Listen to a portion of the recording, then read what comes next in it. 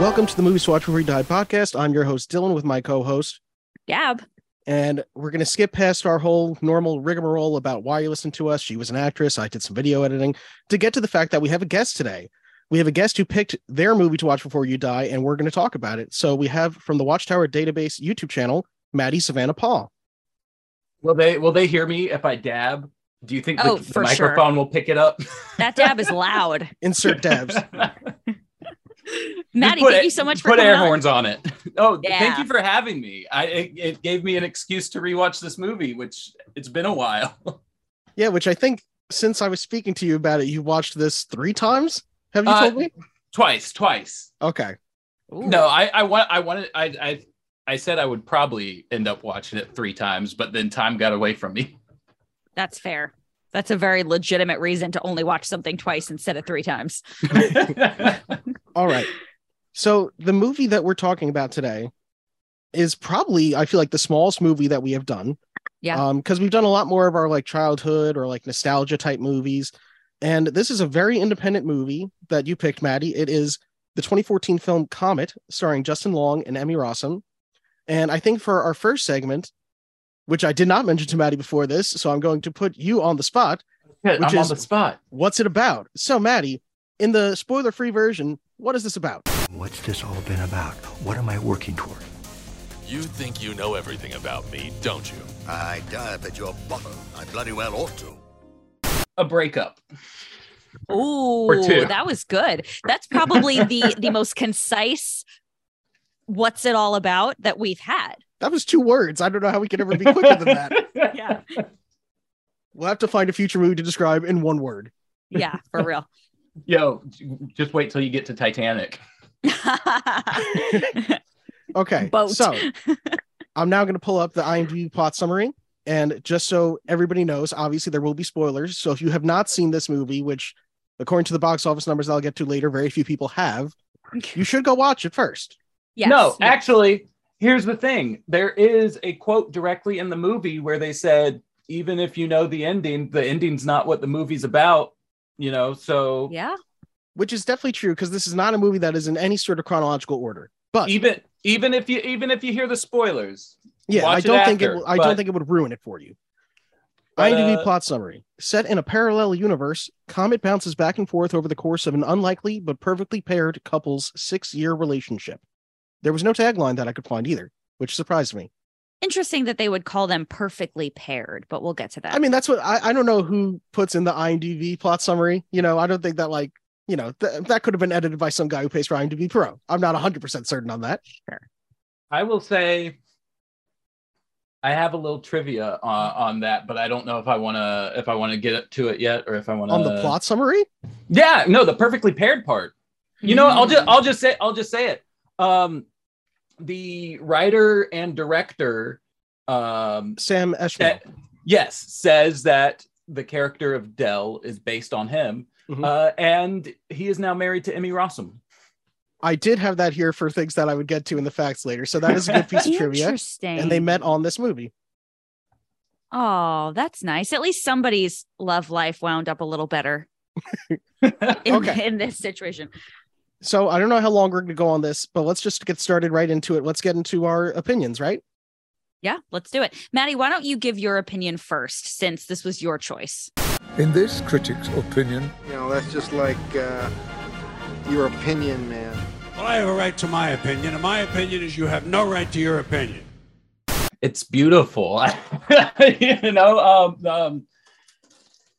I don't think I've ever seen a movie quite like it, but I have seen movies that it's kind of resembling. It feels like a little Sixth Sense, a little Eternal Days of Summer. Yeah, a little bit of Yes. that, little Eternal Sunshine of the Spotless Mind. But with all of that, it still just has its very own unique feel to it. The editing is insane. The music is just beautiful. I loved the score. It is. I as soon as I got done watching it the second time just now, I went and just listened to the score as I was taking a shower because I was just like, I need to just live in this a little bit longer. Yeah. I think there are so many things about it that are so unique, but also so like reminiscent of other really great, more independent films. And I think it does a really, really good job of leaning into that genre. Absolutely. I think what it also does an interesting job of is it, there's really not that much to it. It's really only like 5 or 6 different scenes. But what they do is they cut it up in such a way that the first act is just the beginnings of like 5 different scenes. The second act is the middle of like 5 different scenes. And the third act is you got all these closures and finalities. Yeah. And I think I was so surprised when I'm reading, a lot of people don't like Justin Long's character, Dell, because I really liked Dell. And I really was like, hoping for Dell to change for the better. I was gonna say that just based on the Rotten Tomatoes score alone, this is probably a hard one to sell, and a lot of the reviews talk specifically about Dell being pretentious and an asshole and this and that and the other. And my thing is like, well, that's kind of the point. The movie acknowledges this.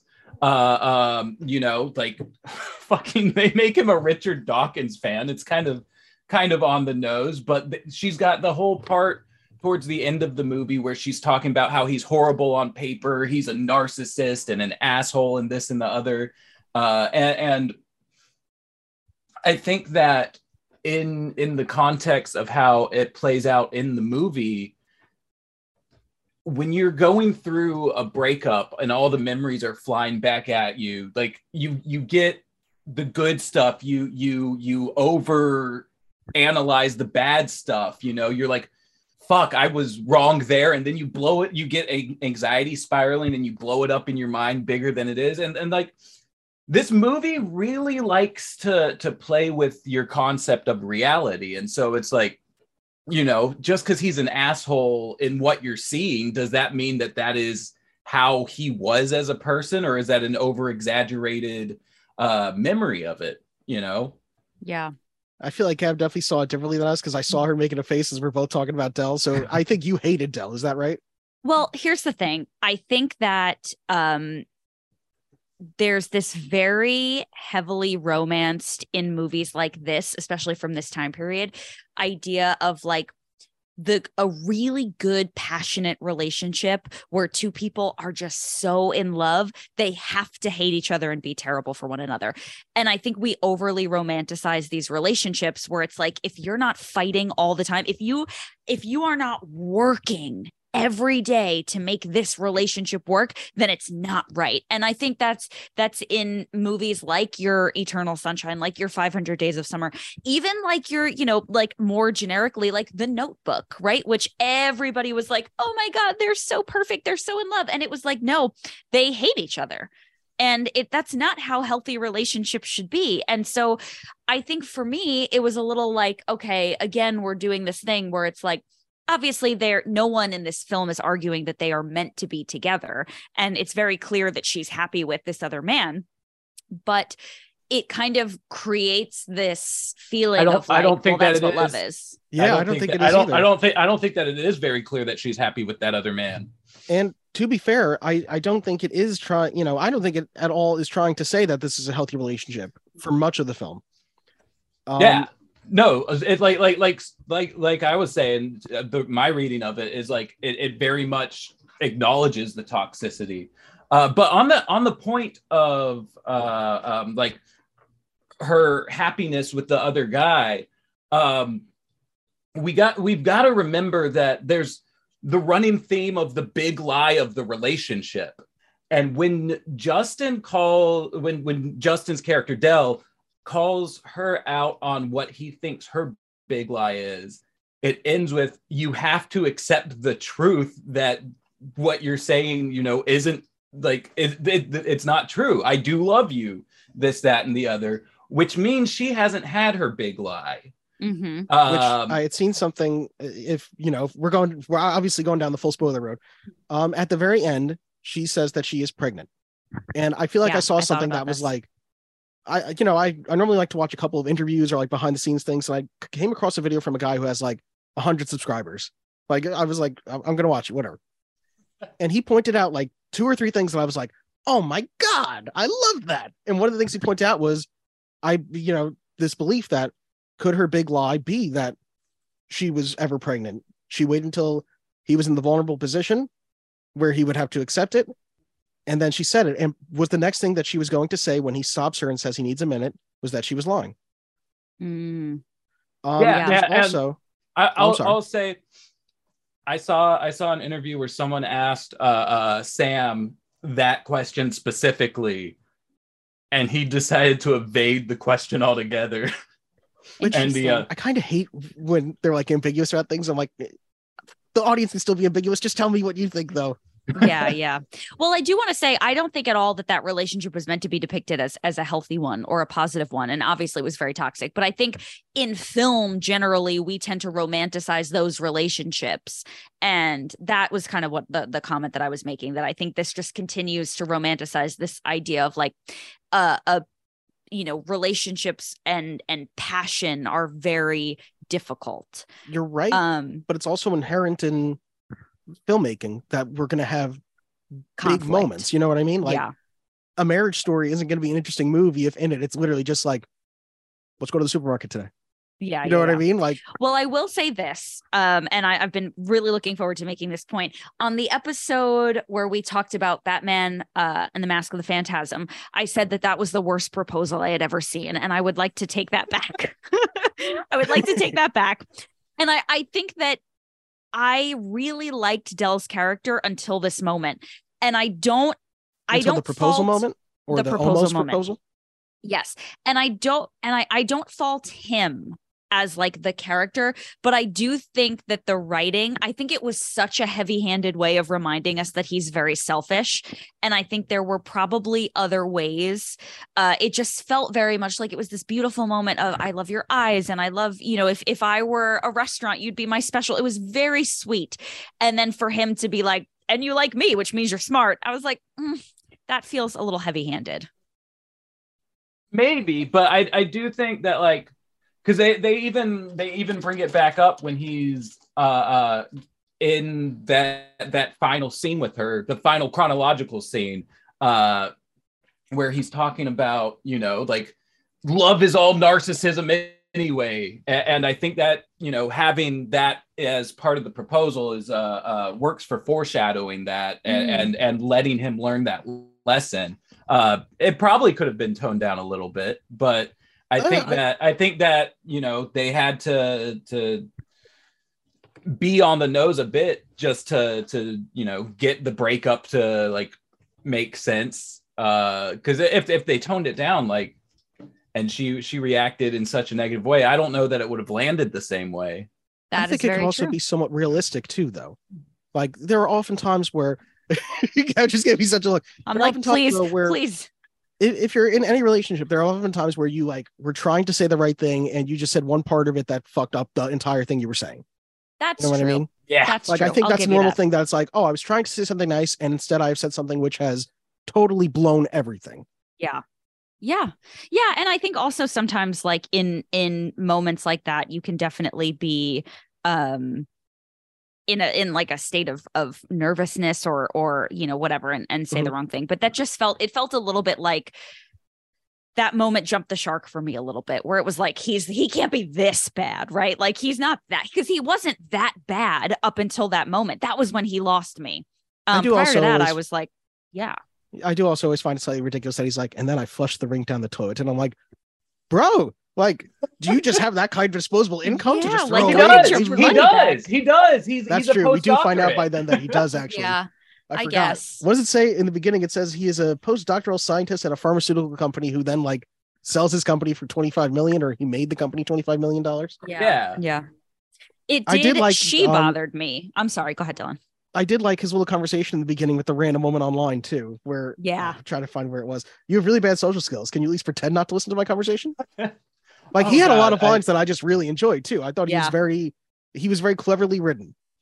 Oh, absolutely. And like a lot of that I feel like can rub a person wrong, because it's definitely like the sense of like, are you, actually writing smart, or are you writing trying to sound smart? And it toes that line sometimes, but I think overall he works incredibly well and has a lot of fun zingers. Yeah, it could be too much, Yeah. but I do think the two actors are both phenomenal in it. Yeah, I agree. Like, if I you have totally complaints about the agree. writing, I can understand that, but I thought they both did a great job. No, I thought they both did a great job. And I think any complaints that I had about their characters were strictly with the writing and not at all with the performances. They were both very realistic. Justin Long is just underrated in general, I think. Like, Isn't that the fucking truth? Oh my God. Yeah, he is. This and Tusk are two of my favorite movies. I don't know if either of you saw Barbarian yet on HBO Max. He is so good in it, and he's playing like a very different character, I would say. I'll have to give it a look. Is that a TV show or is it a movie? It's a movie, and I basically would just tell you it's a horror movie about somebody who shows up at an Airbnb and somebody's already there, and I wouldn't want to tell you anything else if you haven't heard anything else. I'm in. It's best to go into it not knowing more. But we're not talking about Barbarian, we're talking about Comet. Yeah.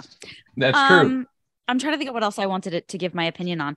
I think I went into this and I was really expecting a story, like a love story that was gonna wreck me. Like, I texted my boyfriend and was like, stand by, because I'm probably gonna be unwell. And I didn't feel that way. And that's not inherently a good thing or a bad thing. I was just very surprised. And I think there was nothing about it to me that like made me feel very emotional, where it was like, oh God, but like he loves you, or because I kind of thought like maybe he doesn't really love her, maybe he's just a little confused. And she clearly is probably better off without him, whether she's happy with this other guy or not.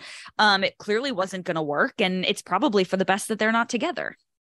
See, and I think that I spent the entire movie hoping that he was going to make it work. Like, I spent the entire movie, because I don't feel like Emmy Rossum is ever as flawed as Dell is. Kimberly is never as flawed as Dell is. She was kind of flawed in Paris. Oh, definitely. But I do feel like this whole time it's a lot of these flaws in Dell, and you keep seeing reasons why they could be there, and you're like, come on, Dell, stop thinking about what's gonna go wrong and just accept how good this moment is. That's why I do love at the end when he goes, it's a beautiful night. When the first time that the 5 minutes thing came up, and I found out that this was like an accident on the case of Pluto TV includes ads as part of the movie's runtime. But like I scrubbed 5 minutes forward, and she was like, because she was like, what if something good happens in 5 minutes? And I scrubbed 5 minutes forward, and it was, my mom's clear from cancer. Wait, was that actually what it is? Are you saying that it was just because of Pluto TV? Just because of the ads in there. Oh, okay. it ended up lining up there. But like, I was like, oh fuck, I gotta write that down. And then like I tried to do it again after the thing crashed on me, and I had to get it up, and they put the ads somewhere else that time. And it was just like, oh damn. Oh, I do also feel like there's a commentary somewhere about the fact that it does a good job not making fun of, but it's picking apart a little bit, your standard beginning, middle, end structure, right? Mm-hmm. And it's talking about, I wish that life could be a painting. Mm-hmm. And at the very end, he says, just give me a minute. And they're just still. And I was like, oh, they're a painting. And then he goes up to rush and kiss her. And I thought to myself, okay, so this is one interpretation of the painting. Like, that was kind of my feeling about it. And I was like, I kind of like that, because my interpretation, and I feel like I'm probably wrong, but what I want to believe is that they end up together. Well, speaking Cap's looking at me with such disgust. Speaking of interpretation, here's one thing that hasn't really come up yet that I'm like really curious about, that I think can color the way that you view this film. What do you think is reality here? Because it says at the start, maybe it says at the start it's a parallel universe, and so that can explain all of the oddities in and of itself. But we also have the fact that there's a lot of sixth sense lampshading. Maybe he got killed in the car wreck, and everything that we've seen going forward is just fully imagined. Maybe these are all his dreams, and it's one. There's also the dream thing, because she specifically says, once you kiss me, you'll wake up, and he goes to do it, and boom, it's over. And it starts with him being like, it's not a dream, it's not a dream, it's not a dream, just to like, foreshadow all of that. And there's a lot of different interpretations here. And to me, I think that the biggest thing is when he picks up her book and it's all gibberish. Yes. And that could be read so many different ways. I wrote down a note of or I guess it was her thesis, not her book. What was it called? The Art of Science, a survey of art in a scientific existential universe. And to me, like, that could easily read as the whole trope of you can't read in dreams. It could also read as being in a parallel universe and everything's weird. Or it could even just be, showing that they're not entirely on the same page. He gets like a shocked look in his face. He does have just a beat to be like, what? Before they continue on to something else. Yeah. And once that all started happening, I was like, this is a dream.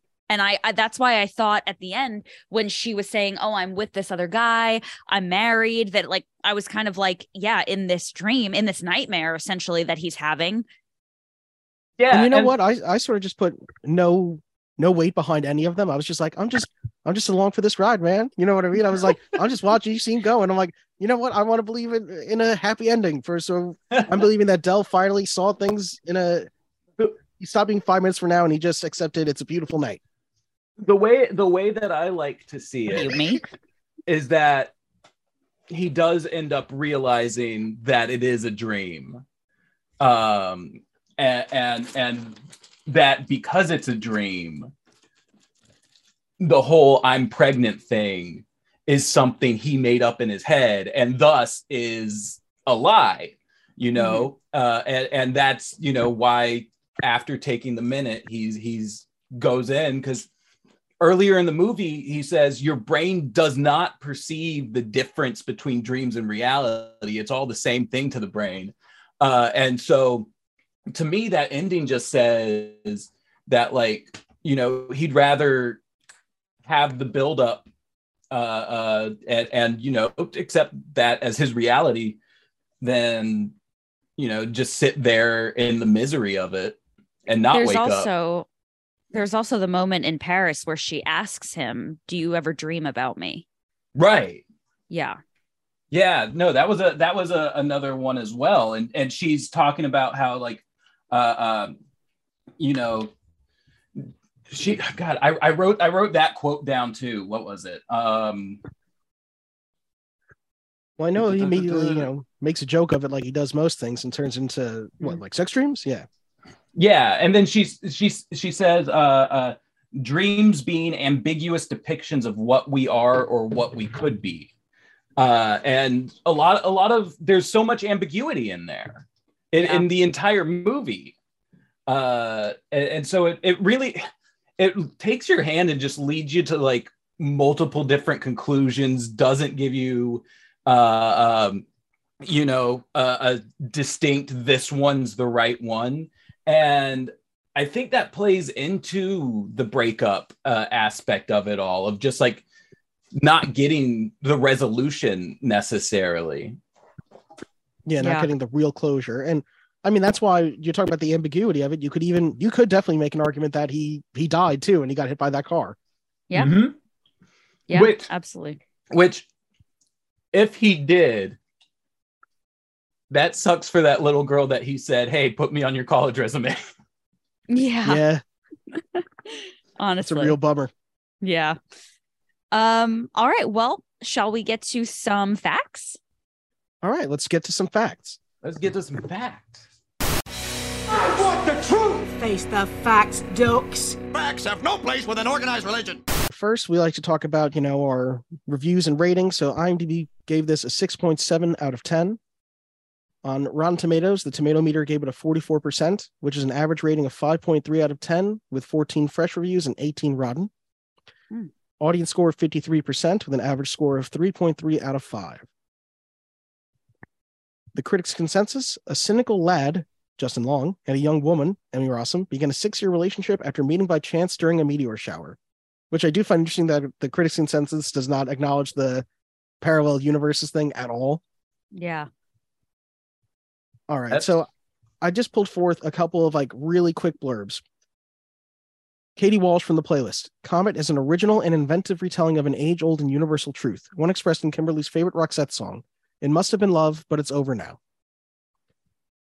Todd McCarthy from the Hollywood Reporter. Although there's talent on display in all aspects of this time-jumping, visually distinctive independent, Esmail strenuously overplays his hand with the torrent of obnoxious dialogue he asks his male lead to deliver.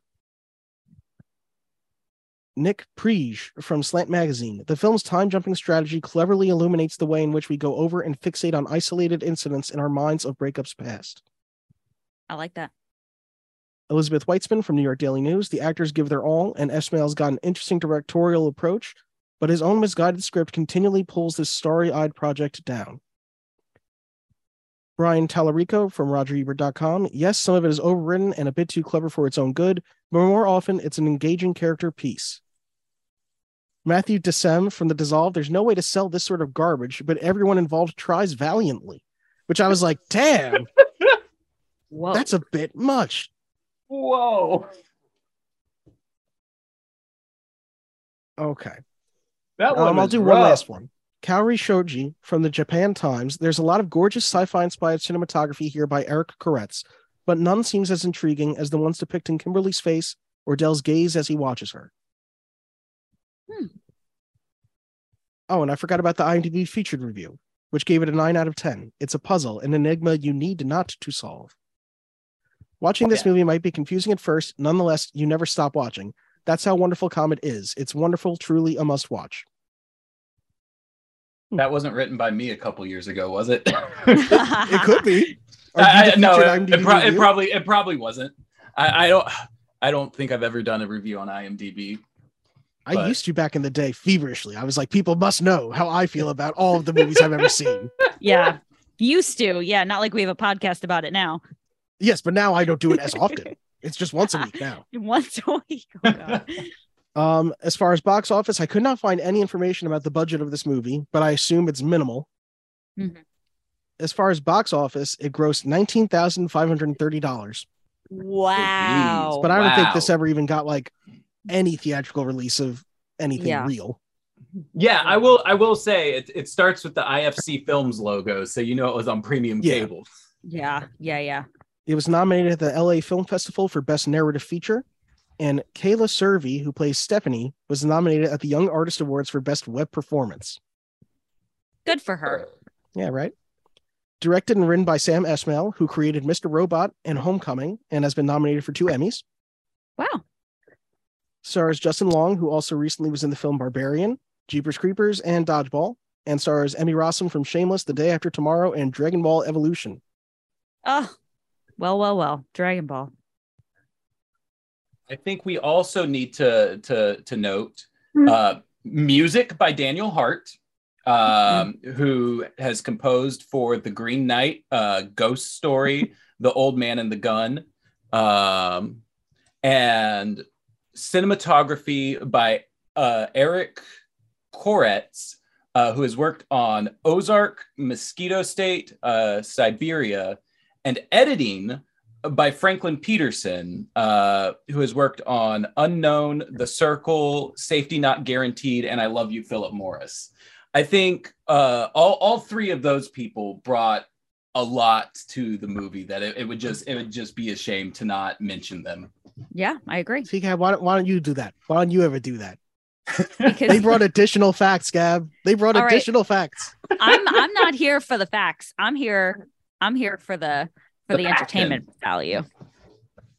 I bring the heaters.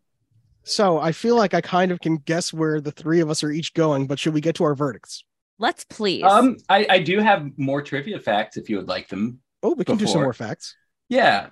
The script was originally written linearly, and then Sam Esmail put it away until he was going through another breakup and brought it back out, realizing that you don't experience the memories in that way during a breakup. And even then, things changed shape even more in the editing room when they started realizing that some of the transitions they had set up in the script would not work with the pace that they were shot at. Wow. The movie was filmed over 18 days and took about 6 to 7 months to edit. The VHS transitions were chosen to replicate home movies, showing that memories distort over time. He said that the two sons were to let you know that you aren't in our universe, which again could end up being a parallel universe, a dream, or just being dead. Yeah. Someone had brought up Star Wars before Tatooine. That. And he said that he did like Star Wars, though he didn't say whether or not that was a specific reference. And Justin Long was cast by virtue of being friends with Emmy. They cast her first and ended up going through her contacts until they found a male star that Sam thought would fit the role. However, originally Del was supposed to be a much more unattractive and schlubby guy, and they had to rewrite large parts to account for Justin not being unattractive and schlubby. Which is very nice for Justin Long to hear, because I feel like they spend a lot of this movie being like, come on, you're like a C at best. And I'm like, don't talk about Justin Long that way. I know. I was like, Justin Long is very handsome. Like, let's not. It's ironic that he's a Dell in this, because we know he's a Mac, not a PC.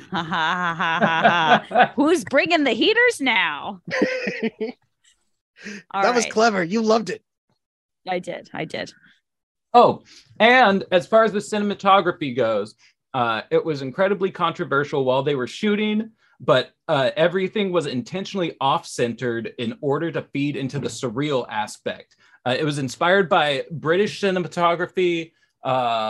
They specifically noted Tom Hoover as an inspiration there. Wow. Makes sense. So now that we have some additional facts, we can move on to our mail. Sans Mattie.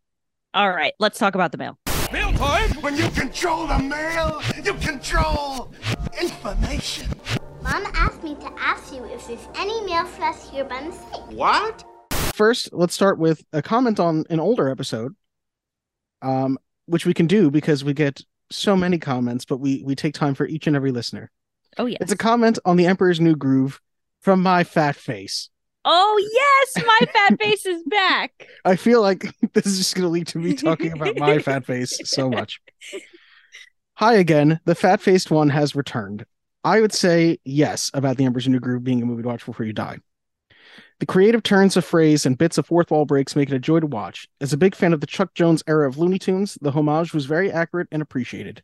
The voice cast is perfect and made Yzma my favorite Disney villain.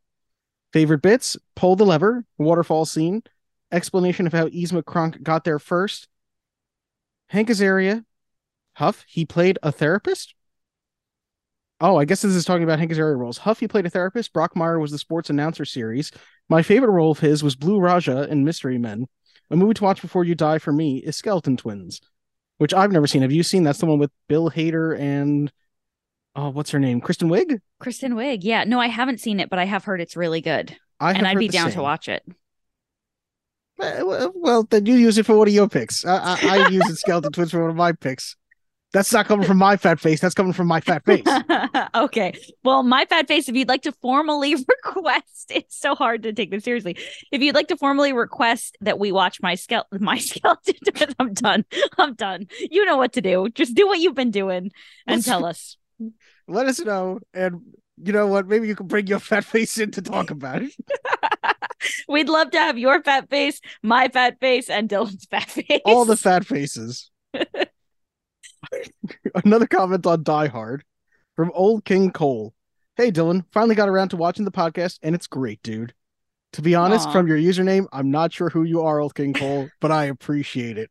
Let me know who you are so that I can actually thank you properly. But thank you, Yikes. sir or ma'am. Finally, let's get to some comments on Tropic Thunder. Okay. So first, Scotty Cameron, I'm excited for Mattie to join you. Love his work on the Watchtower database, including the Zeta Month finale, which featured Dylan. Perhaps that was brought up by Mattie. Okay. Yeah, I mean, it's It the mail means in this nothing to me. episode. He talked about it. You were there. Oh, Talked right. about Sorry. I apologize. And finally, another comment on Tropic Thunder from my fat face. I had attempted a makeup channel because I was putting makeup on my face, which is fat. I have a sense of humor about myself, so you laughing was all good. Tropic Thunder, here for the hater, but not one mention. The Bill hater, in case I enunciated that as hater. Got it. Not one mention, sad face. Still definitely couldn't be done today, but for the time was good. On garbage disposals, there are places with septic systems, and plenty of Asian countries do not even flush toilet paper. Best thing I ever did was get a bidet attachment for my toilet. But still, tampons don't go down, please. Please, please. I'm not comfortable continuing to discuss this on the podcast. Like, I think is it enough discussion of toilets? Can we go back to talking about Vampire's Kiss, please? I was going to say, we've almost talked about tampons and septic systems as much as Vampire's Kiss now. So we're going to move on, and we're just going to continue to say, don't flush tampons, I guess. And if you do, just don't talk about it. If you do, just keep it to yourself. That's what let's all stop discussing it. Let's go back to our shameful bathroom time. Finally, we have an email from Keen Machine. Good old Keen. The subject, Tropic Thunder. Greetings, Dylan and Gab. Fun episode this week. I've heard there was a lot of controversy about this film in more recent years, but I didn't know why. So now I know. Still seems you gave it a pretty solid review. Also, I always enjoy Scotty's insightful write-ins. I've never seen any of the Transformers films, but now I'm passionate about defending the Transformers legacy. Until next week, keep it keen. That was lovely. If we're ever going to talk about a Transformers, that will be the time that you have to come on, Scotty, because quite frankly, I've never heard someone talk so passionately about those Transformers movies. Me neither. Jesus. Okay. So, thank you, Scotty. Thank you, Keen. Thank you to my fat face. Thank you, Old King Cole. And keep sending us in stuff at movies2watchbeforeyoudie@gmail.com or anchor.fm/ movies to watch. Oh, there you go. I didn't even have to do the full thing. I kind of like to keep you on your toes. Maybe one of these days I'm just going to go anchor.fm/movies to watch. See, I got you. Okay. So now we can get back to our verdicts with Mattie on Comet. Do or do not. There is no try. The guilty will be punished. Sentence is death. Okay, so Mattie, since you brought this, I'll let you say first. Do you believe this is a movie to watch before you die? Oh, absolutely. Yeah, this is one of my favorite movies, I think, and it might just be because of the context of when I first experienced it. I was coming off the tail end of an incredibly bad breakup. The person that I had been with the longest before my wife, and it hit me because the whole time I was definitely doing all of the memory hole, going back and forth, but with like, God, fuck, I miss all the good times. Holy shit, I was a terrible person. Oh my God. And I was dating around a lot at the time.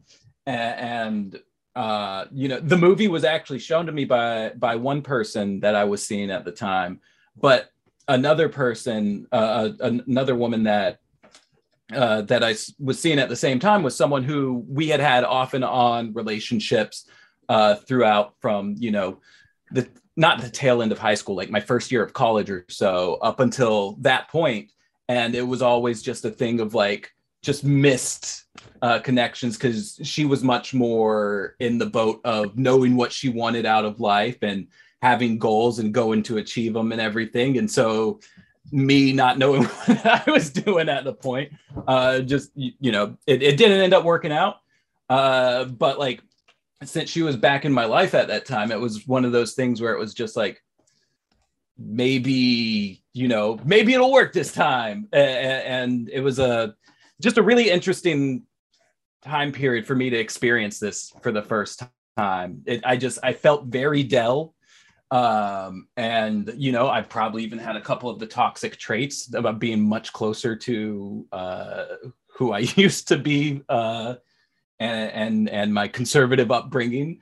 And so just like internalizing a lot of that, moving forward and realizing that like you know, there is work to be done in order to like become a better person, make a relationship work, just really hit home with me. Now, Gab, do you want to say your verdict for the movie? I can totally understand that. I mean, I think we've all been through breakups and definitely like, will it, won't it work? Well, that was a real pageant beauty. Will it work? Won't it work? Why would that reference doesn't make any sense to Mattie? I'm sorry, Mattie, but one time Dylan tried to say beauty pageant and he said, go ahead. Fusion Patty. Fusion Patty, beautiful. Yeah. We were talking about miscongeniality. It was pageant beauty. Pageant beauty, whatever. I was not close. That's what happened. It was bad. So it was a real, you know, we've all been in those like, will it work? Won't it work? You know, I think there's a lot of romanticizing the idea of like, if you could just be different, or if you could just change this one thing, we could have this perfect life. And, you know, unfortunately, like, you know, for the most part, people kind of are who they are, and it works or it doesn't. And some people are selfish and, you know, need to be with somebody who is okay with that. And some people are not. But ultimately, I think this movie did a really great job of showcasing what a breakup feels like. And I will say this, it definitely made me happy that I am kind of past the age where I might think that was acceptable in a relationship. Because I think a younger version of me would have also been like, but I can fix him. We can make this work or whatever. And I am no longer in that frame of mind. But anyway, can you tell that I'm stalling? I think I appreciated this movie. I think it was very different and unique. But I am ultimately going to say I do not think it is a movie to watch before you die. And I have a hard enough time letting Dylan down, and Mattie, I feel very badly for letting you down. He doesn't have a hard time letting me down. No, I don't give a shit about letting him down. But I will say this. She was not nice to Batman Mask and the Phantasm at all, Mattie. I listened to that episode, and you know what? I could have been much meaner. You could have been much meaner. You were like, thank you so much for not saying this movie sucks. And I was like, you're welcome. I was in a very hurt place. I was like, you can't say this is bad. I'll just die. I'm smarter than that. No, I think having had this conversation, I definitely feel like a little bit more insight. I watched it by myself, so it was definitely not like I didn't have anybody to really like talk to about it and bounce ideas off of, which I tend to like to do. But I do think it was a little bit heavy-handed in depicting Dell as somebody who ended up being so selfish, where we were kind of rooting for him in the beginning because he seemed minorly flawed.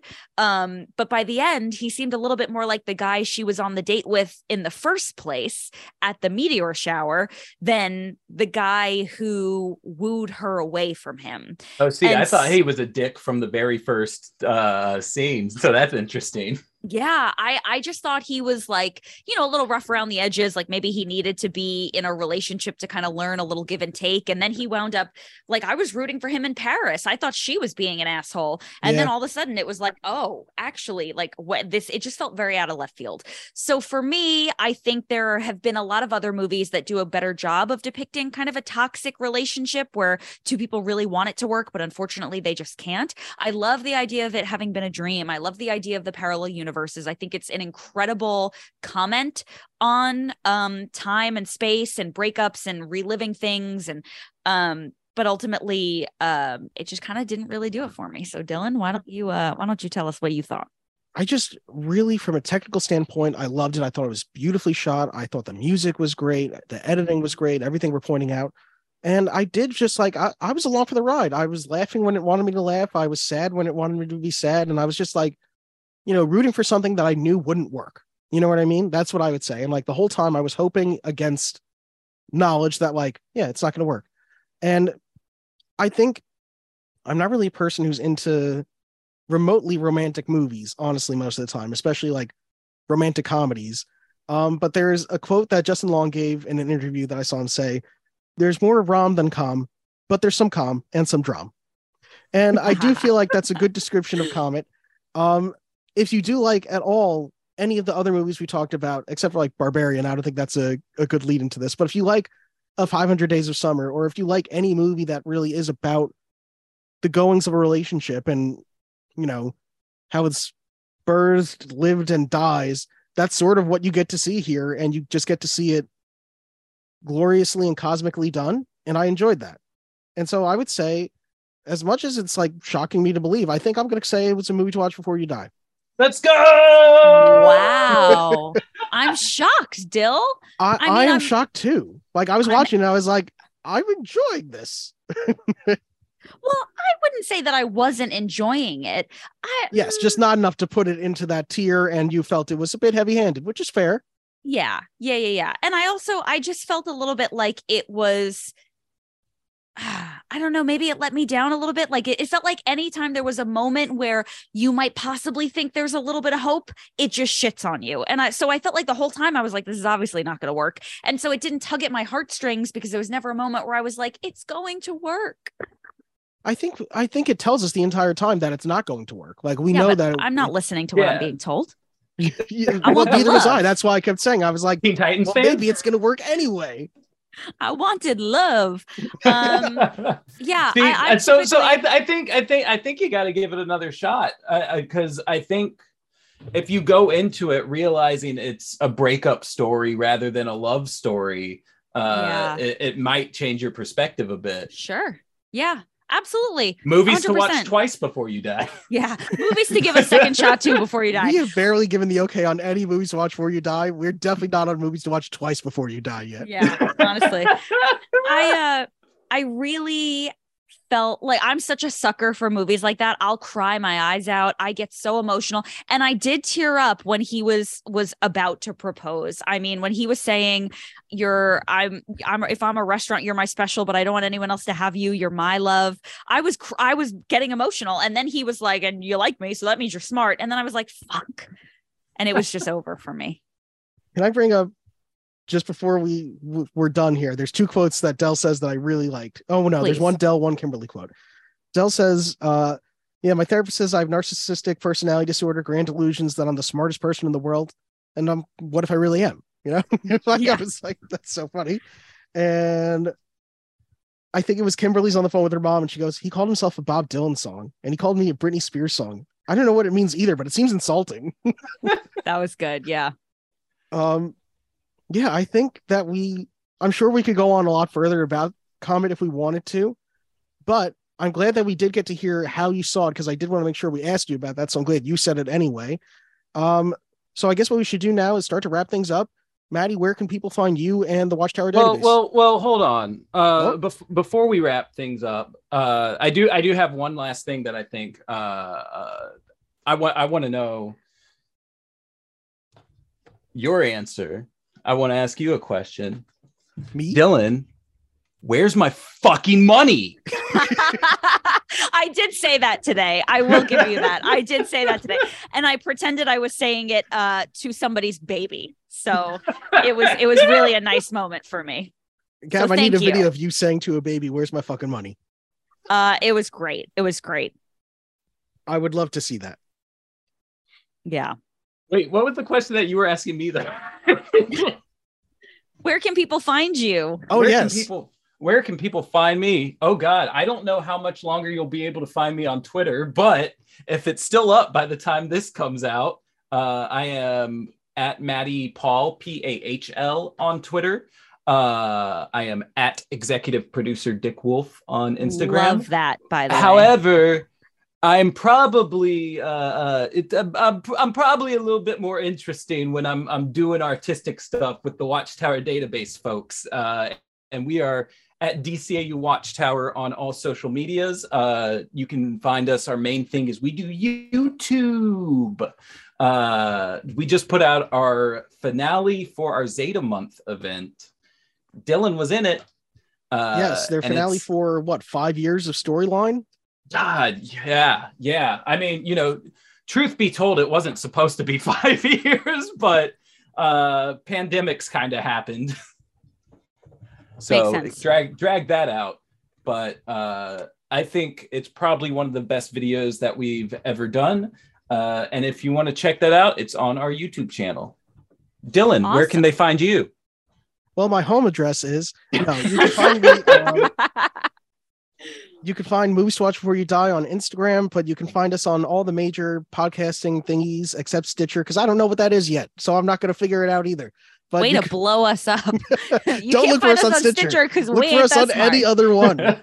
Look for us on Apple Podcasts, on Google Podcasts, on Spotify, whatever else the kids are using to listen to podcasts these days. YouTubes. And you can email us at movies to watch before you die at gmail.com. And you can leave us a voice note at anchor.fm/movies to watch. I got you back. You see?